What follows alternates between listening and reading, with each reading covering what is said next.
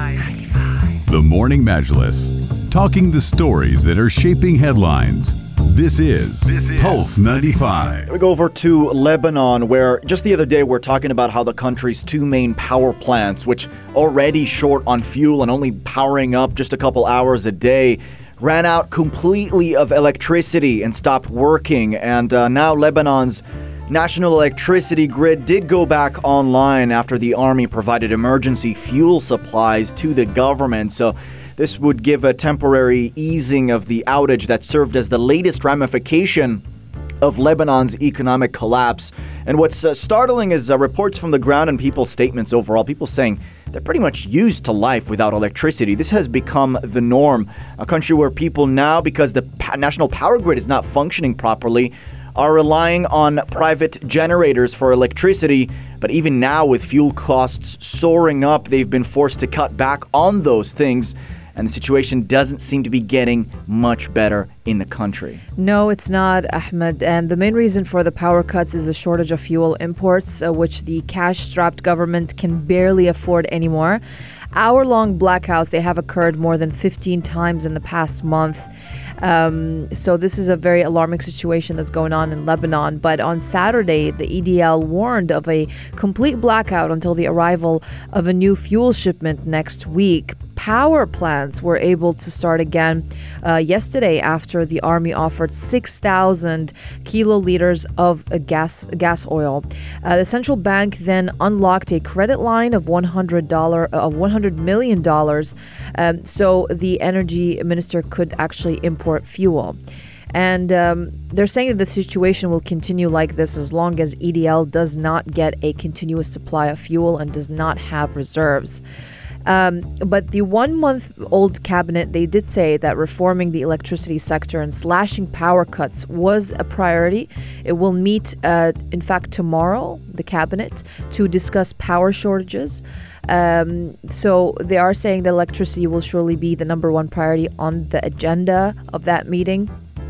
And we'll see what happens tomorrow in that meeting. I hope they will do some great reforms for the country. Yeah, I mean, this is worrying, isn't it? It is shortages in this global in global supply chains are also pushing up the prices further. 80% of Lebanese who now live in poverty, there is little doubt they will be clinging onto it because many Lebanese have become reliant on these private diesel generators. They're highly polluting, but they're also dominating the black market. And who is it to blame? They say it's a man-made crisis. It's the political class, the small circle that is responsible for it. And then you have the criminal groups that are involved in this black market as well. So it's just out there at the moment, and it's just utter chaos. When you look at the entire situation, you do feel for the people over there, and you just hope that things get resolved a lot quicker than they actually are at this stage, so that the country can get back up and running. Because thinking about fuel prices at the moment, they're skyrocketing. They're above $83 a barrel today. And then you look at how countries who rely on importing fuel, how they're going to be suffering, and Lebanon is one of them, especially with the huge demand for power generators as well. That's right. This situation has really come to slowly paralyze a lot of operations in the country, like hospitals, for example. They can no longer afford to pay staff. So they've been and their employees, they have been on strike for nearly 2 weeks and only receive life-threatening cases. So running the hospital's private generators now costs more than $15,000 a month. That's 10 times as much as before Lebanon's economic collapse 2 years ago. And also hospital suppliers, they have to navigate a fine line between increasing their prices yet kind of remaining affordable. So that's a hard equation to keep as well with the current situation, but they have no other choice. But like for example, we've seen other businesses as well, they rely on imports for spare parts as well, which must be paid for in cash dollars. So a lot of people now are lacking this.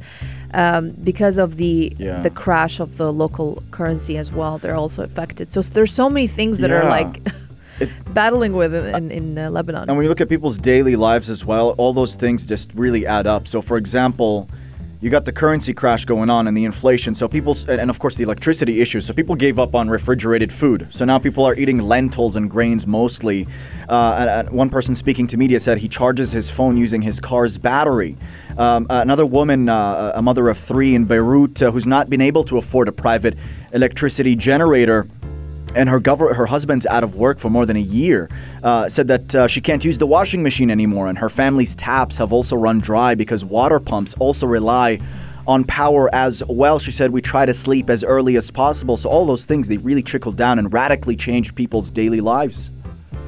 It certainly is at this stage, and we'll definitely keep a close eye on this. But speaking of impacting daily lives, speaking of the general public's sentiment, we'll shift our focus now over to Iraq, where a huge chunk of population does not believe in the elections, but the results of these elections will be announced later this afternoon. So what's going on? All of this will be discussed right here on the Morning Majlis.